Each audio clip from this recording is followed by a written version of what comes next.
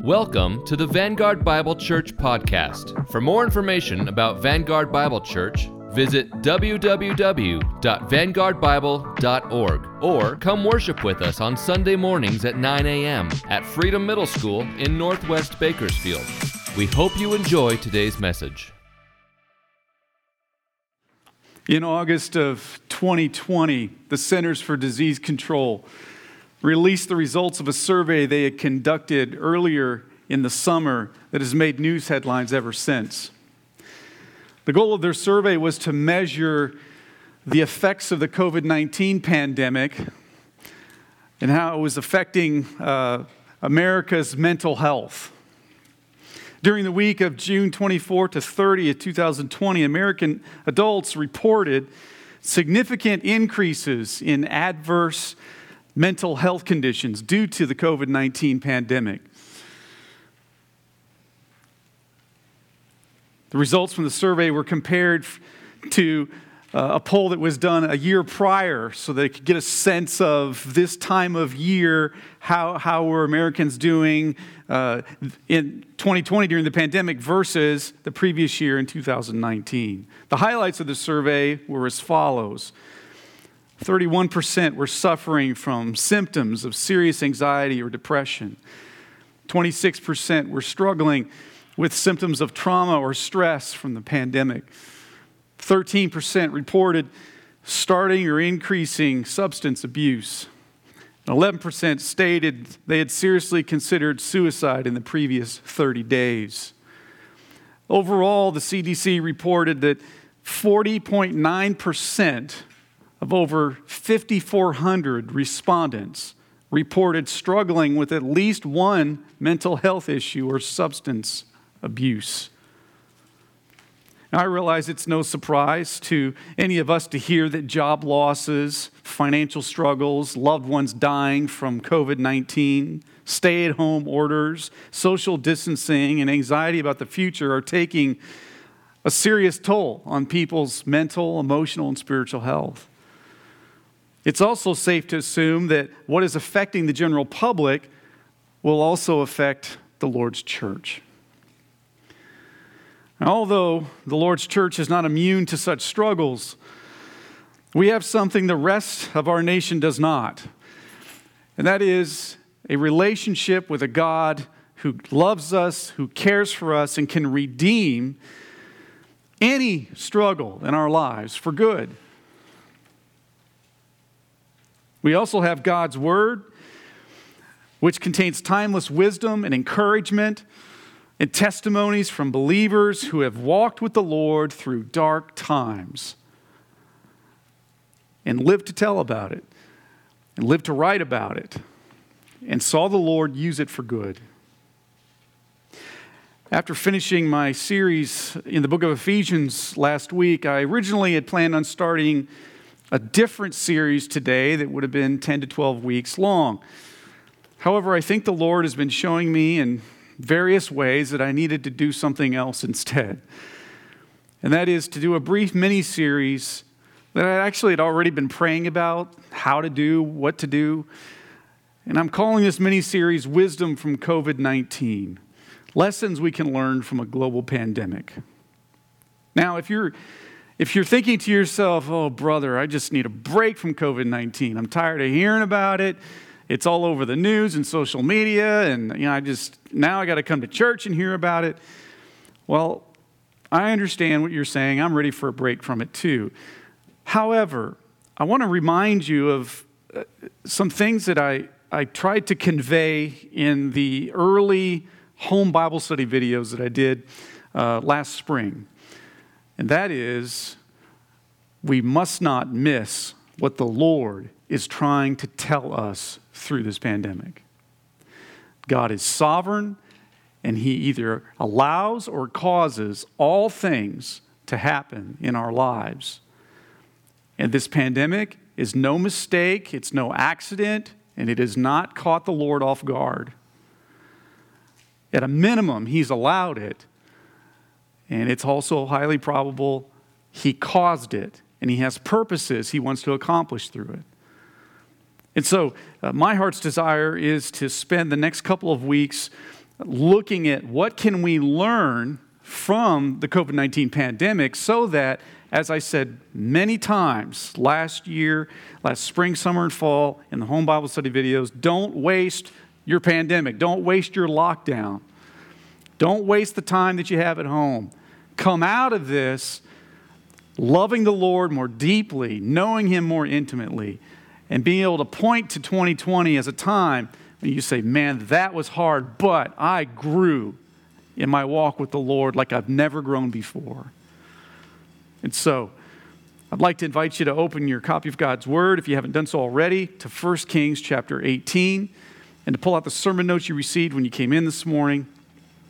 And if you forgot to grab a sermon note handout or you need to borrow a Bible, you can get up and grab one off of the welcome table. And now would be a good time to do that.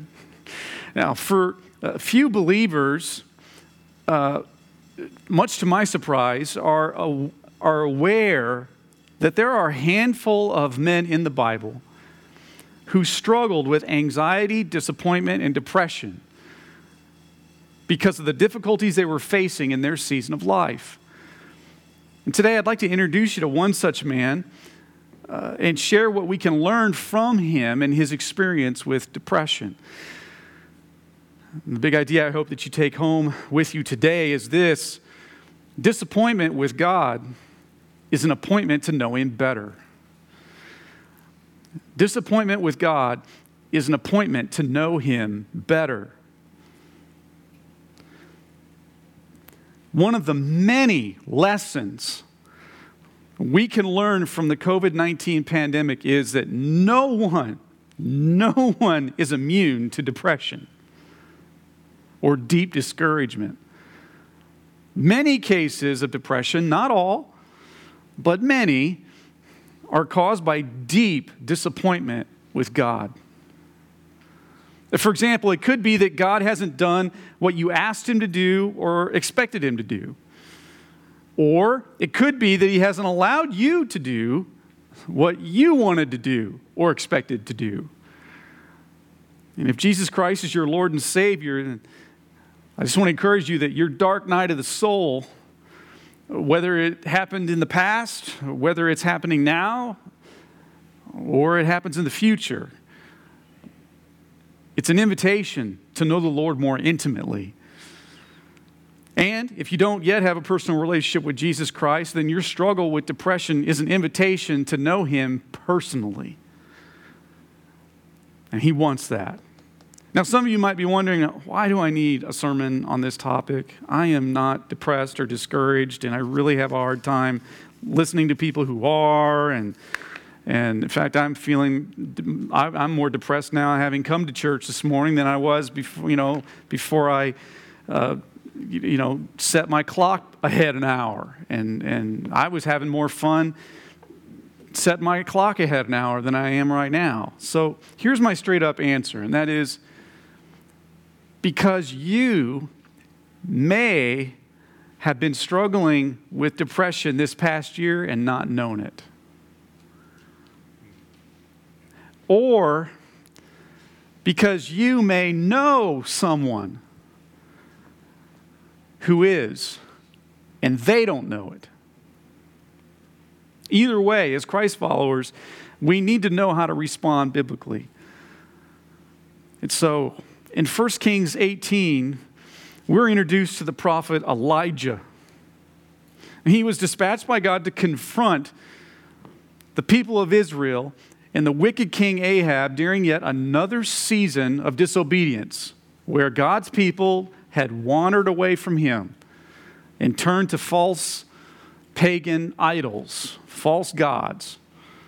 Elijah was bold, he was fearless most of the time, and unflinchingly loyal to the Lord.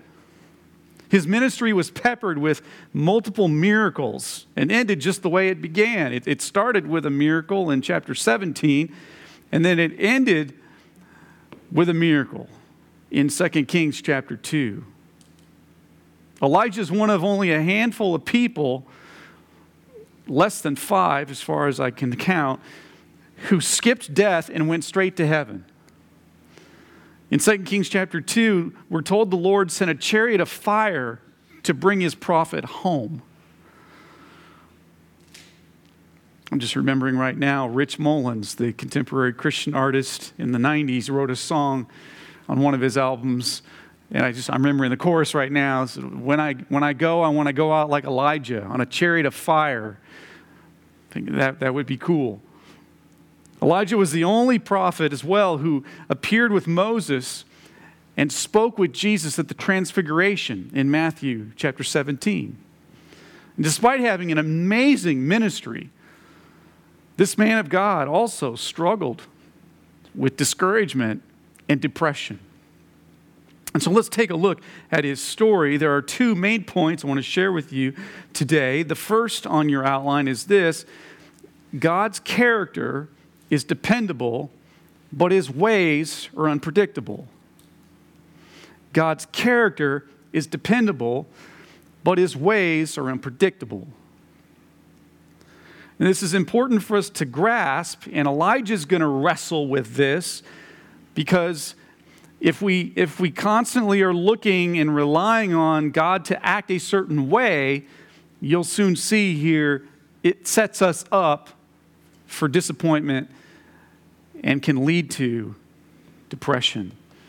And so let me give you a summary for the sake of time. We don't have time to read the entire chapter of 1 Kings 18, and we're going to go into part of 19 as well. Here's just a little summary to give you some context. In 1 Kings 18, we have in this passage one of the most exciting and spectacular stories in the entire Old Testament, possibly the entire Bible.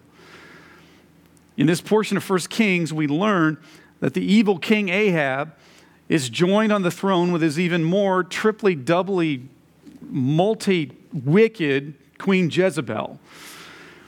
Jezebel is not a name you want to give to any of your daughters. Now, Ahab and Jezebel worshipped two false pagan gods instead of the Lord. They were called Asherah and Baal, Baal. They believed Asherah was a fertility goddess and mother of Baal. Baal was believed to be the god of weather and fertility. Solomon's polygamy and the wicked kings that followed him allowed these pagan idols to enter into the kingdom of Israel. So Elijah shows up in chapter 18 to confront King Ahab and to call him to repentance, and challenges his false prophets to a duel. The prophet wanted to prove to Ahab and Jezebel that their gods were fake, that they had no power. And so Elijah challenges them to sort of I'll see you after school in the back alley sort of thing. So Ahab sends his 850 prophets of Baal and Asherah to meet Elijah on Mount Carmel. And Elijah instructs them to prepare two animal sacrifices, one for him and one for them. And we pick up the story in 1 Kings chapter 18, verses 24 to 26. Please follow along with me as I read. So Elijah instructs them, "And you call upon the name of your God, and I will call upon the name of the Lord. And the God who answers by fire, he is the real God." And all the people answered, "It is well spoken," meaning, that sounds fair, okay. Then Elijah said to the prophets of Baal, "Choose for yourselves one bull and prepare it first, for you are many, and call upon the name of your God, but put no fire to it." And so they took the bull that was given them, and they prepared it and called upon the name of Baal from morning until noon, saying, "O Baal, answer us." But there was no voice, and no one answered. And they limped around the altar that they had made. All right, let me stop there.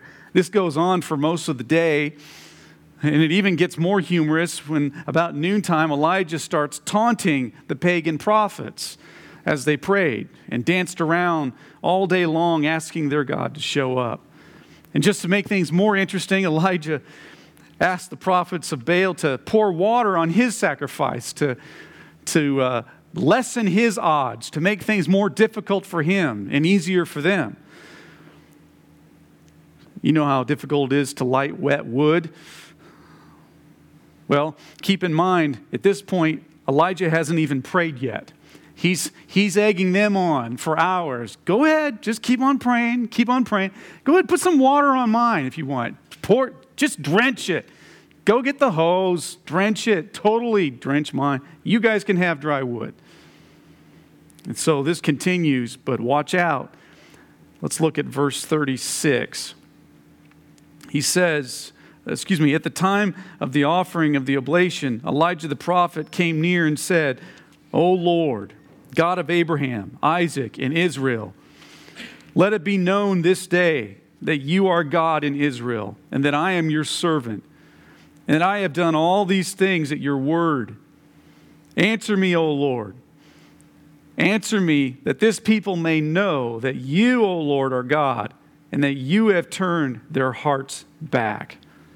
Well, then the fire of the Lord fell, and it consumed the burnt offering, and the wood, and the stones, and the dust, and licked up the water that was in the trench. And when all the people saw it, they fell on their faces and said, The Lord, He is God. The Lord, He is God. Yeah, He's God. I like that part. And Elijah said to them, Seize the prophets of Baal, and let not one of them escape. And they seized them. And Elijah brought them down to the brook Kishon and slaughtered them there. So Elijah and the Lord win the showdown with the prophets of Baal. However, things turn against Elijah when the word gets back to Queen Jezebel that this happened. Now let's pick up in chapter 19. I'm going to read verses 1 through 4. So Ahab told Jezebel all that Elijah had done and how he had killed all the prophets with the sword. Anybody notice that it was a prophet, a man of God who preaches the word that's killing people with a sword here? I always wondered that'd be like to be able to do that. No, I'm just kidding. Then Jezebel sent a messenger to Elijah saying, So may the gods do to me, and more also, if I do not make your life as the life of one of them by this time tomorrow. Translation, I'm coming after you, and you're going to die. You're done. I'm putting a bounty on your head, Elijah. Now, verse 3. Then he was afraid, and he arose, and he ran for his life, and came to Beersheba, which belongs to Judah, and he left his servant there. And verse 4. But he himself went a day's journey into the wilderness, and came and sat down under a broom tree, and he asked that he might die, saying, It is enough now, O Lord. Take my life, for I am no better than my fathers. Disappointment with God is an appointment to know Him better. And Elijah gets that opportunity in the coming paragraphs. Now, there are many insights we could glean from this story, but here's just two that I think are really worth mentioning. So this is letter A on your outline. Sometimes God does the spectacular. We need to acknowledge that. Sometimes God does the spectacular. Sometimes when we pray, the Lord comes through with a big answer to that prayer. It could be a surprise promotion, a much-needed financial blessing out of the blue, a long overdue breakthrough in a difficult relationship, or a stubborn loved one suddenly trusting Christ that you've been praying for years. However, we will all set ourselves up for disappointment if we expect shock and awe from God all the time. And what leaps off the pages of the Scriptures are these miracle moments like this. They stand out in our minds like ESPN highlights. However, what we often miss, and I think it's because our faithless hearts want this, what we miss is the 10-minute, 15-play, 90-yard drive, ground and pound, offense that it took to get to the end zone. We're just seeing the highlights on ESPN. We're not seeing everything it took to get to the miracle. Therefore, what we sometimes convince ourselves of, and I think our faithless hearts come to expect, is the spectacular all the time. And then when God doesn't do the spectacular, He doesn't come through, we're disappointed in Him. Perhaps it's because we think that having the spectacular would boost our faith into the stratosphere. But thankfully, the Lord knows it won't. It just won't. And so here's letter B. Oftentimes, more times than not, God does the subtle. He does the subtle. And in 1 Kings chapter 19, Elijah is alone. He's exhausted. He's ready to die. He's just come off this euphoric ministry victory. And so, God says to him, if you would, look at your Bibles with me, at 1 Kings chapter 19, I'm going to read verses 11 to 13. And so the Lord says to Elijah, "Go out and stand on the mount before the Lord." And behold, the Lord passed by, and a great and strong wind tore the mountains and broke in pieces the rocks before the Lord. But the Lord was not in the wind. And after the wind, an earthquake, but the Lord was not in the earthquake. And after the earthquake, a fire, but the Lord was not in the fire. And after the fire, the sound of a low whisper. And when Elijah heard it, he wrapped his face in his cloak, and he went out, and he stood at the entrance of the cave. And behold, there came a voice to him and said, "What are you doing here, Elijah?" Now, sadly, these three verses have been used by some churches and denominations to build a doctrine that says God normally speaks to us in a whisper. But that's not what these verses are actually saying. We know, for example, that the Lord reliably speaks to us through His Word. But instead, what these verses are revealing is that we should not expect God to work in the same way every time. They reveal that what Elijah may have expected every time was shock, awe, fireworks, and special effects. I mean, notice, the Lord showed him a great wind, an earthquake, a fire. So, spectacular, spectacular, spectacular, and then subtle. It says, here's where I am. I'm in the subtle. There are actually many more examples in the Scriptures of the Lord using the mundane, the subtle, the simple, the quiet. Take, for example, baby Moses being plucked out of the Nile by Pharaoh's daughter. The entire book of Esther, where the Lord's name is not even mentioned, and yet, clearly, He can be seen working behind the curtain,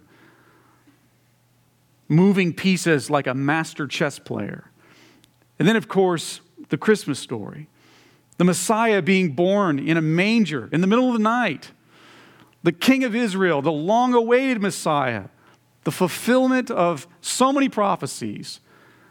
No pomp and circumstance. No riding out of the clouds on a chariot of fire. No, He's born in a stable, in a manger, in the middle of the night, where Israel didn't even know He had come.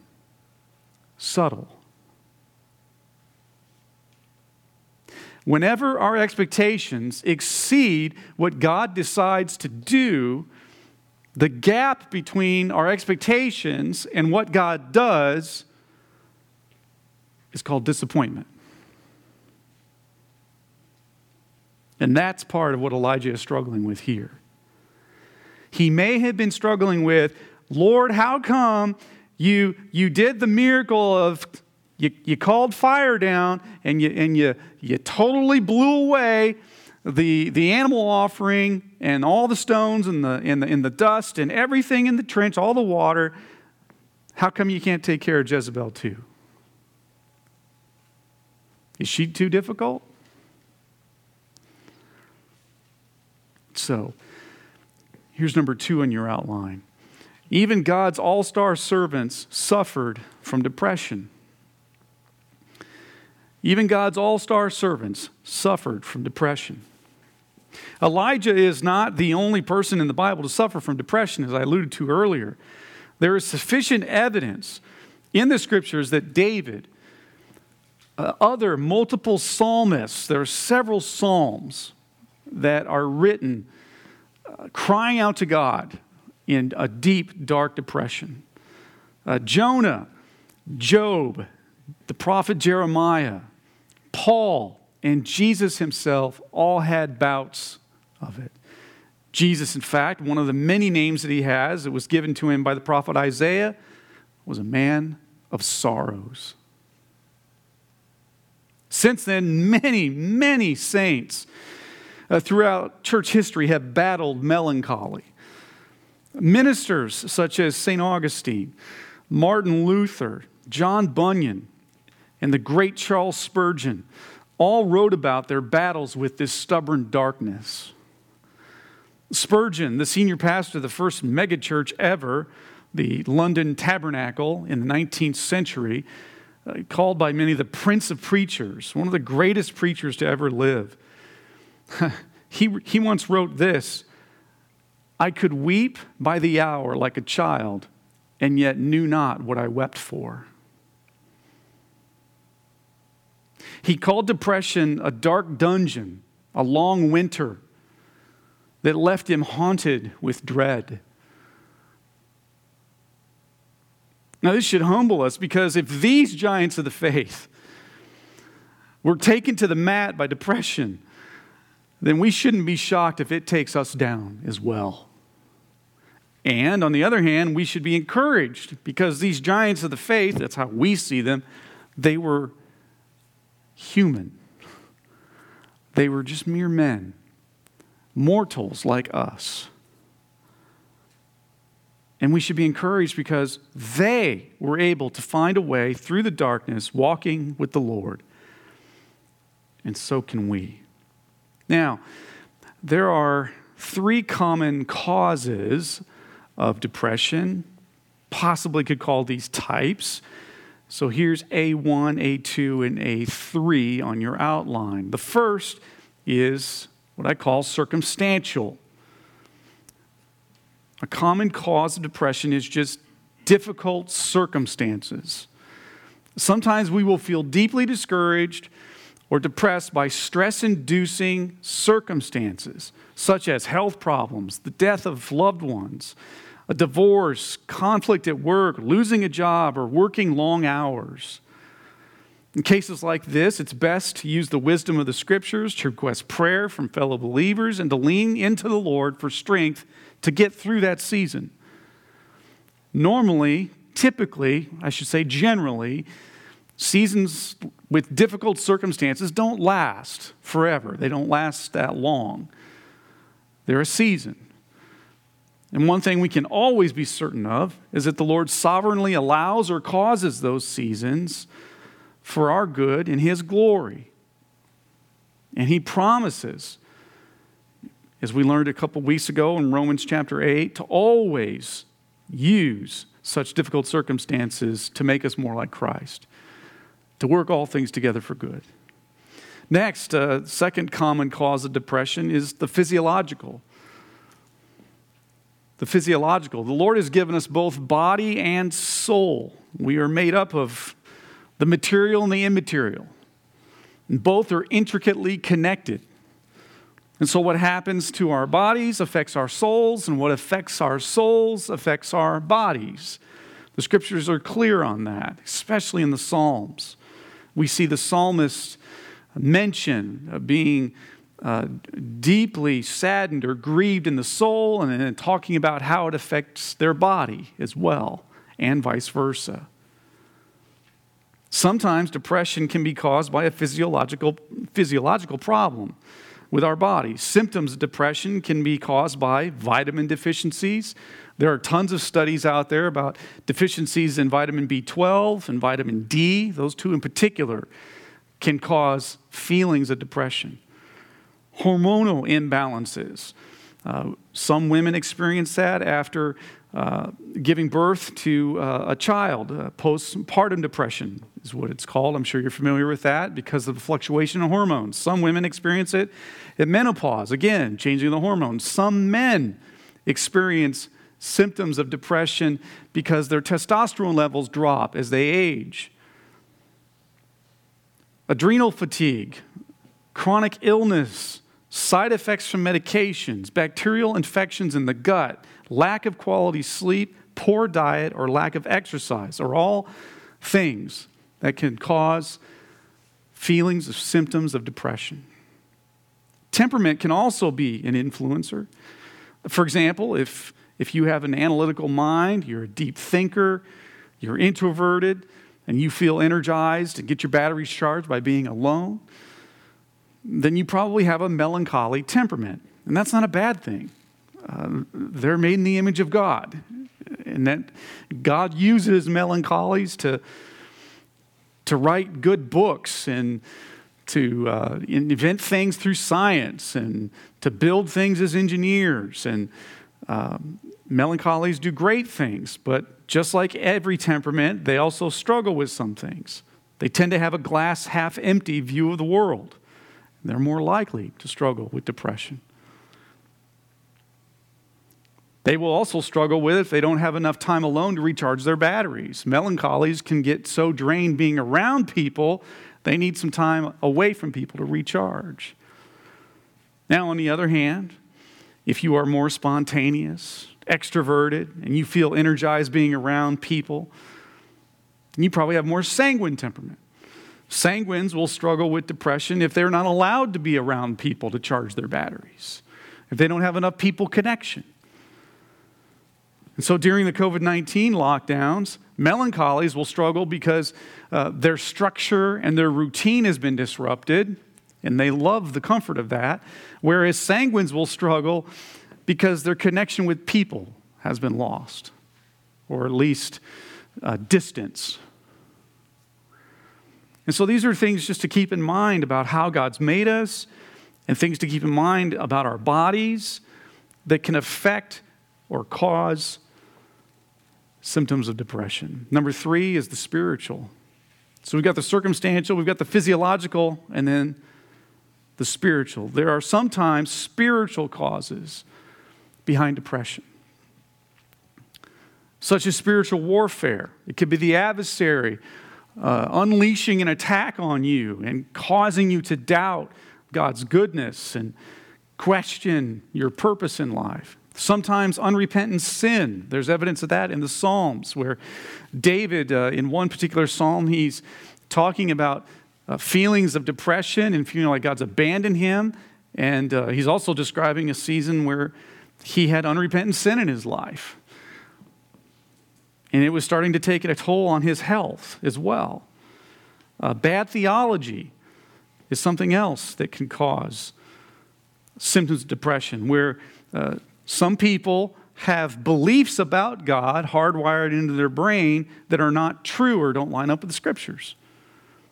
And so the opportunity that a season of depression can bring is to correct that theology and get it in line with the Scriptures and who God really is and how He works. And in any of these spiritual cases, the antidote is to use the Scriptures, to learn how to use them, as I talked about the last couple of weeks about spiritual warfare and the sword of the Spirit from Ephesians 6. The antidote is to learn how to use the Scriptures to target the bad theology or the sin struggle or the attacks that the adversary is waging on us to counteract those things that are making us feel despair. Of course, depression can also be brought on by any combination of these three. So if you're going through a season like that, it could be a combination of physiological and spiritual, or it could be circumstantial and spiritual. But here's something I want to make clear, and that is struggling with depression is nothing to be ashamed of.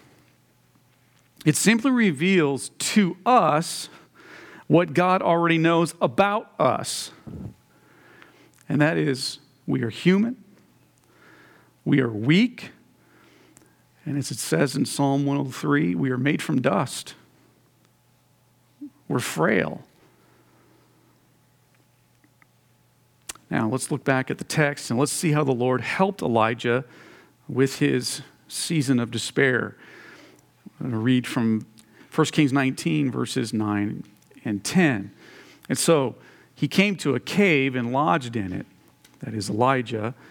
And behold, the word of the Lord came to him, and he said to him, "What are you doing here, Elijah?" And he said, "I have been very jealous for the Lord, the God of hosts. For the people of Israel have forsaken your covenant. They've thrown down your altars, and they kill your prophets with the sword. And I, even I only, am left, and they seek my life to take it away." Now, in verses 13 and 14, the Lord repeats the same question, and Elijah gives the same response. Now, keep in mind, disappointment with God is an appointment to know Him better. Now, let's look at how the Lord healed or ministered to Elijah's depression. I want to share with you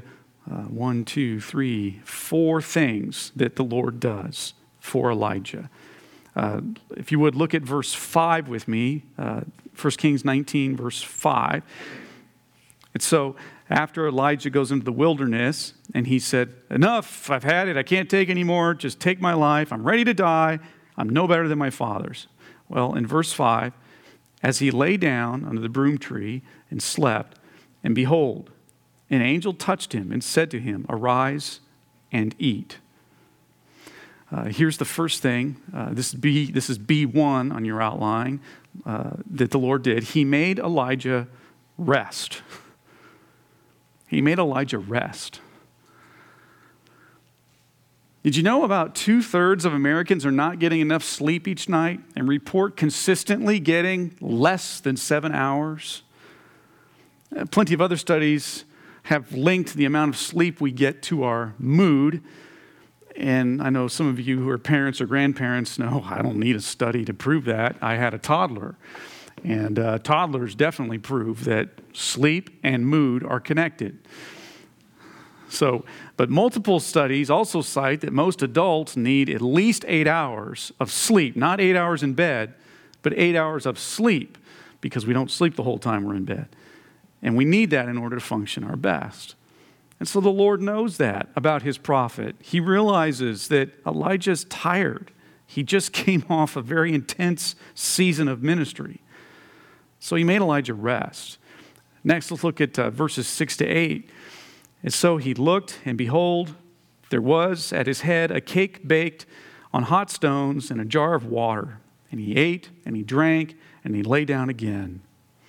And the angel of the Lord came again a second time and touched him and said, "Arise and eat, for the journey is too great for you."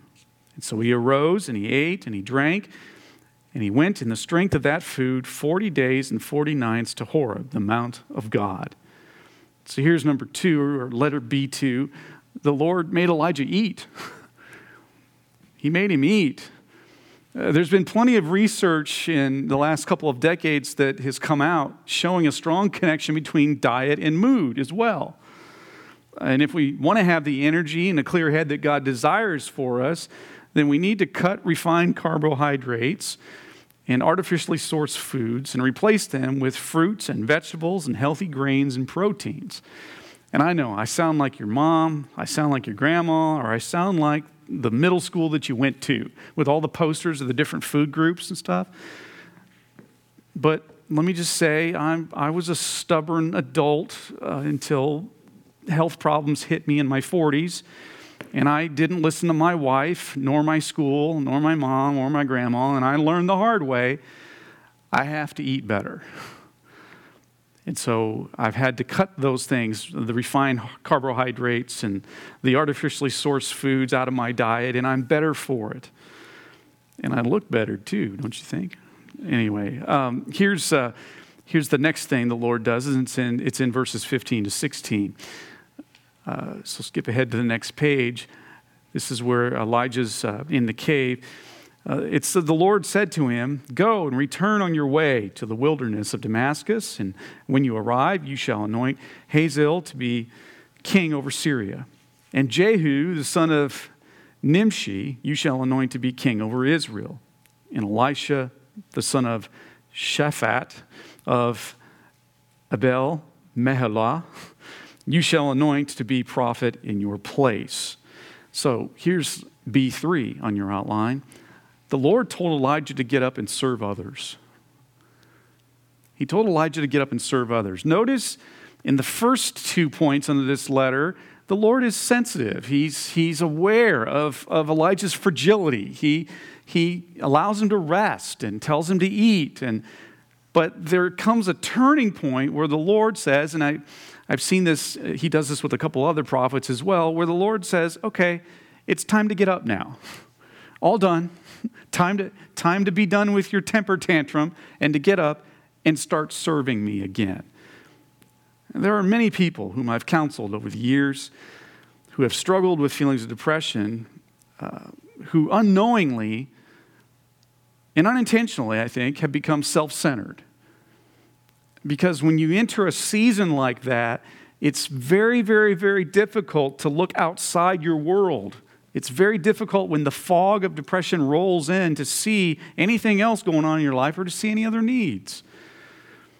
However, one of the healthiest things we can do when we're discouraged like that is to serve others. It sounds counterintuitive to serve others when we want them to serve us.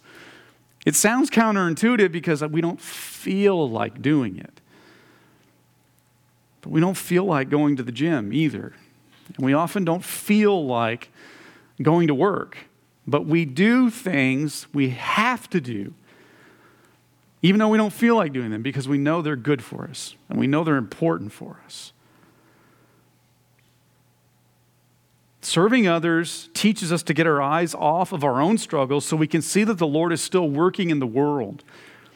And we can be encouraged that He's still working in other people's lives, and then that helps us to conclude, if He's working in their life, He'll work in mine as well. I find it interesting that God allows the prophet to struggle for a little bit, but then gives him a new assignment. Notice then in verse 18, if you would. Here's the last way the Lord ministers to him. "And yet I will leave 7,000 in Israel, all the knees that have not bowed to Baal, and every mouth that has not kissed him." Translation, Elijah, there are still 7,000 of my people in the kingdom that you don't know of who still love me and serve me. Notice up a couple verses earlier, it was in verse 10, where Elijah says, "I've been jealous for the Lord, the God of hosts, for the people of Israel have forsaken your covenant," meaning they've all forsaken you. But notice in verse 18, no, there's still 7,000 left. Now this is very important, and here's B4 on your outline. He reminded Elijah he was not alone and needed people. He reminded Elijah that he was not alone and needed people. Now, this is important because one of Satan's tactics is to try to tell us when we're struggling with discouragement or despair or depression is that we're all alone, that nobody will understand, that our struggle is unique and nobody else is going through what we're going through, and that nobody else will understand. But for some reason, in verse 3, Elijah leaves his servant in Beersheba. You see that in your Bible. Then in verse 4, he goes deep into the wilderness to be alone. He further isolates himself in verse 9 by hiding out in a cave. But again, in verse 18, the Lord reminds his prophet, there's still 7,000 Israelites who have not sold their souls to worship Asherah and Baal. There's more than you think, Elijah. And when we are depressed, our instincts tell us we're better off if everybody in the world just leaves us alone. However, that's usually the opposite of what we need. And although it feels counterintuitive, what we need to do in dark days is to get around some other believers that can help charge our batteries. Or I think of when I grill, or when my sons grill at home, the charcoal, it gets hotter, and the coals stay hotter when they're put together. But every now and then there's this little rogue coal that ends up on the side by himself, and he doesn't stay hot long, and because he's out there on his own, away from the fellowship of the coals. You'll never think about grilling the same way again now. Come here, little buddy. Come on, it's time to go to church. Come on, get into the group.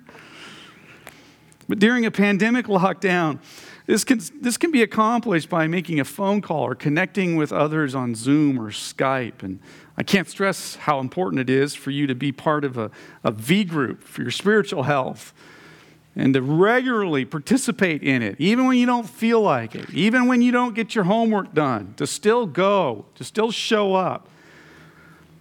And I'm willing to bet you, if I were a betting man, but I'm not, I'm willing to bet you that if you go to your V group and you participate in one, even when you don't feel like it, you won't regret it after you're done. Kind of like you don't regret going to the gym after you've gone, but before, you're like, oh man, it's the last thing I want to do. But then you go to the gym, you're like, man, I'm glad I did. So, here's what the good news of the gospel can help us, or how it can help us, in our seasons of darkness. I want to connect everything back to the gospel. We can be encouraged by the fact that Jesus himself had his own dark night of the soul when he was on the cross and he cried out to his Father, my God, why have you forsaken me?" Christ's death, burial, and resurrection also made it possible for those who follow him to have access to God in prayer when we feel depressed. We can cry out to him, just as the psalmist did, and say, Lord, help me. Where are you? What are you doing? Here's how I feel. The psalmists are brutally honest with the Lord, and I so appreciate their candor. And finally, the gospel allows Christ followers to look forward to the day when we will be with Jesus and there will be no more death, no more mourning, no more crying, no more pain. That is where our hope is, to be with the Lord someday. Our hope is not here on this earth. And so, time and time again in the New Testament, when believers were discouraged or struggling and the apostles wrote them, what we see Paul and Peter and James and John do is remind the believers who were suffering for the gospel, hey, your hope is in eternity with Jesus. You're here for a short time, you'll be with Jesus forever. And when you're with Jesus forever, no more crying, no more pain, no more mourning, no more loneliness, no more depression. So, let's tie it back to COVID-19 as well. How should we be considerate to those who are struggling with depression, loneliness, and discouragement during the COVID-19 pandemic? Should we just disregard what the science says about the contagiousness of the virus and the risk that it puts on those who have weakened immune systems? No, because that's important too. We need to use wisdom and thoughtfulness to consider the needs of both groups, those who are struggling with loneliness and depression and feeling disconnected because of the pandemic, and we need to also be sensitive and considerate to those who have weakened immune systems and are more vulnerable to catching COVID and it really being dangerous for them. Now, I'll have more to say about this in the next couple of weeks, but in the meantime, here's a couple of applications that come to mind for 1 Kings chapters 18 and 19. Application number 1, if you don't struggle with depression, then seek to understand those who do. Seek to understand those who do. One of the many things our sin nature causes us to do is this. We will minimize or dismiss someone else's suffering if we haven't experienced it ourselves firsthand. We will minimize or dismiss someone else's suffering if we haven't experienced it ourselves firsthand. However, if we have been humbled by experiencing a particular type of suffering, we will empathize with those who have a shared experience with us. But God's word calls us to empathize with more than just the people we've selected who have suffered in the same way we have. Instead, we're called, as it says in Romans 12:15, and I've given you these references on the keynote screen behind me. Romans 12:15, Paul says, rejoice with those who rejoice and weep with those who weep. And in Romans 15:1, he says, the strong have an obligation to bear the failings of the weak. And in Galatians 6:2, he tells the Galatians that they should bear one another's burdens. So we need to keep in mind that this will look different from person to person based on temperament and spiritual gifting. But if you struggle to show empathy, like I do, I'll admit I struggle with that, I'd encourage you to regularly ask the Lord to help you, to soften your heart. And I can testify that after years of praying for this, the Lord has been softening mine. And He's not done yet. Application number 2. If you struggle with depression, search for the root cause before taking a pill. If you struggle with depression, search for the root cause before taking a pill. Now, let me just say, if you are currently in the dungeon of depression, I'm so sorry that you are hurting, and I hurt for you. And if you are on antidepressants right now, my goal here is not to shame you or to make you feel guilty. I'm not against antidepressants, nor do I think the scriptures forbid using them. In fact, I think they can be helpful on a short-term basis in conjunction with biblical counseling. However, antidepressants have many side effects, and there's not enough data yet to determine the effects that they have on people over the course of a lifetime. We're still learning what antidepressants do to people over the long haul. And so I would urge you to make taking them the last resort instead of your first option. And one of the reasons we hear about antidepressants so much more these days, and why so many more people are on them, is the fact that the Federal Drug Administration issued a landmark ruling in 1999 legalizing drug companies to begin marketing prescription drugs directly to consumers. Before 1999, they could only market to doctors. Now, on the one hand, it has equipped patients with more information before they see their doctor, and we get to see these wonderful commercials that list all the side effects of, we fast forward through or turn the channel on. But it has equipped patients with more information that they can use to go see their doctor. On the other hand, it's been a windfall for the drug companies because now patients are going to their doctors asking for specific drugs. I think the wise course of action for a believer who thinks they might be struggling with depression would be to A, evaluate your circumstances first. Are they temporary? Could you persevere through them with the Lord's help? B, address the spiritual issues. Memorize scripture, pray, seek godly counsel. Are there heart issues that need to be addressed? Bad theology. And if those two don't work, C, look at the physiological. Get a complete physical from your doctor. This should include a full blood panel that checks your vitamin levels, minerals, and hormones. And if none of these work, then I think it would be okay to try an antidepressant, along with making lifestyle changes and getting some biblical counseling. In the meantime, if you or someone you know is struggling with depression, I would strongly recommend the following 2 books. I'll have them on the screen here.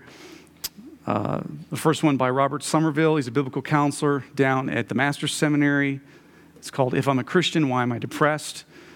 It's a great book. He's a biblical counselor. Somerville's a biblical counselor, and the Lord took him through a season of depression and humbled him. And so he wrote a book about it. It talks about how humiliating it is as a counselor to become the patient or the counselee. The other book is by Ed Welch, also a reputable biblical counselor. It's called Depression, Looking Up from the Stubborn Darkness. Those are two great books I would recommend. Well, many 21st century Christ followers have never heard of William Cowper before, but many have sung at least one of his hymns. In addition to being an accomplished poet, Cowper wrote at least 68 classic church hymns, including God Moves in a Mysterious Way, Oh, for a Closer Walk with God, There is a Fountain, and he co-wrote the well-known song, Amazing Grace. What many people don't know about William Cowper, this gifted songwriter, is that he spent most of his life battling crippling anxiety and depression.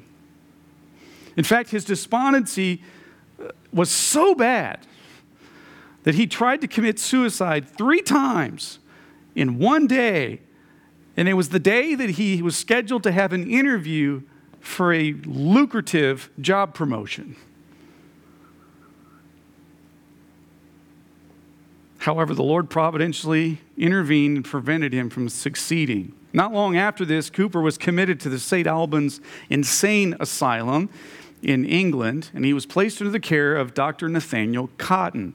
Once again, the Lord was working behind the scenes in Cowper's life because Dr. Cotton was a born-again Christian who ended up playing a role in bringing Cowper to faith in Jesus Christ.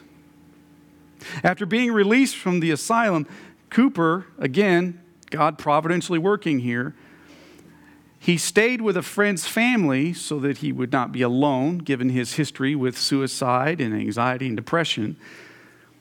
And he was introduced to that family's pastor, none other than John Newton. The two became best friends. And for the next 30 years, John Newton consistently encouraged William Cowper with God's promises from the Scriptures and mentored him in the faith. And the Lord redeemed Cowper's battle with depression for good by enabling him to write powerful worship hymns that ministered to thousands of believers in the decades following his death. One such hymn is called God Moves in a Mysterious Way. Now, I'm going to show you the lyrics to this. It started as a poem, and then usually songwriters in this day, this would be in the 1800s, they typically wrote poems and then would collaborate with a composer. So this started as a poem, and I want you to see in these lyrics the saturation of God's sovereignty and goodness and the confidence that Cowper had when he wrote this, that he didn't used to have. He writes, God moves in a mysterious way, his wonders to perform. He plants his footsteps in the sea and rides upon the storm. Ye fearful saints, fresh courage take. The clouds ye so much dread are big with mercy and shall break in blessings on your head. Judge not the Lord by feeble sense, but trust him for his grace. Behind a frowning providence, he hides a smiling face. His purposes will ripen fast, unfolding every hour, and the bud may have a bitter taste, but sweet will be the flower. The way the Lord is working in your life right now is mysterious. It may be mysterious, but he is moving for your good and for his glory. The key line in that hymn is behind a frowning providence.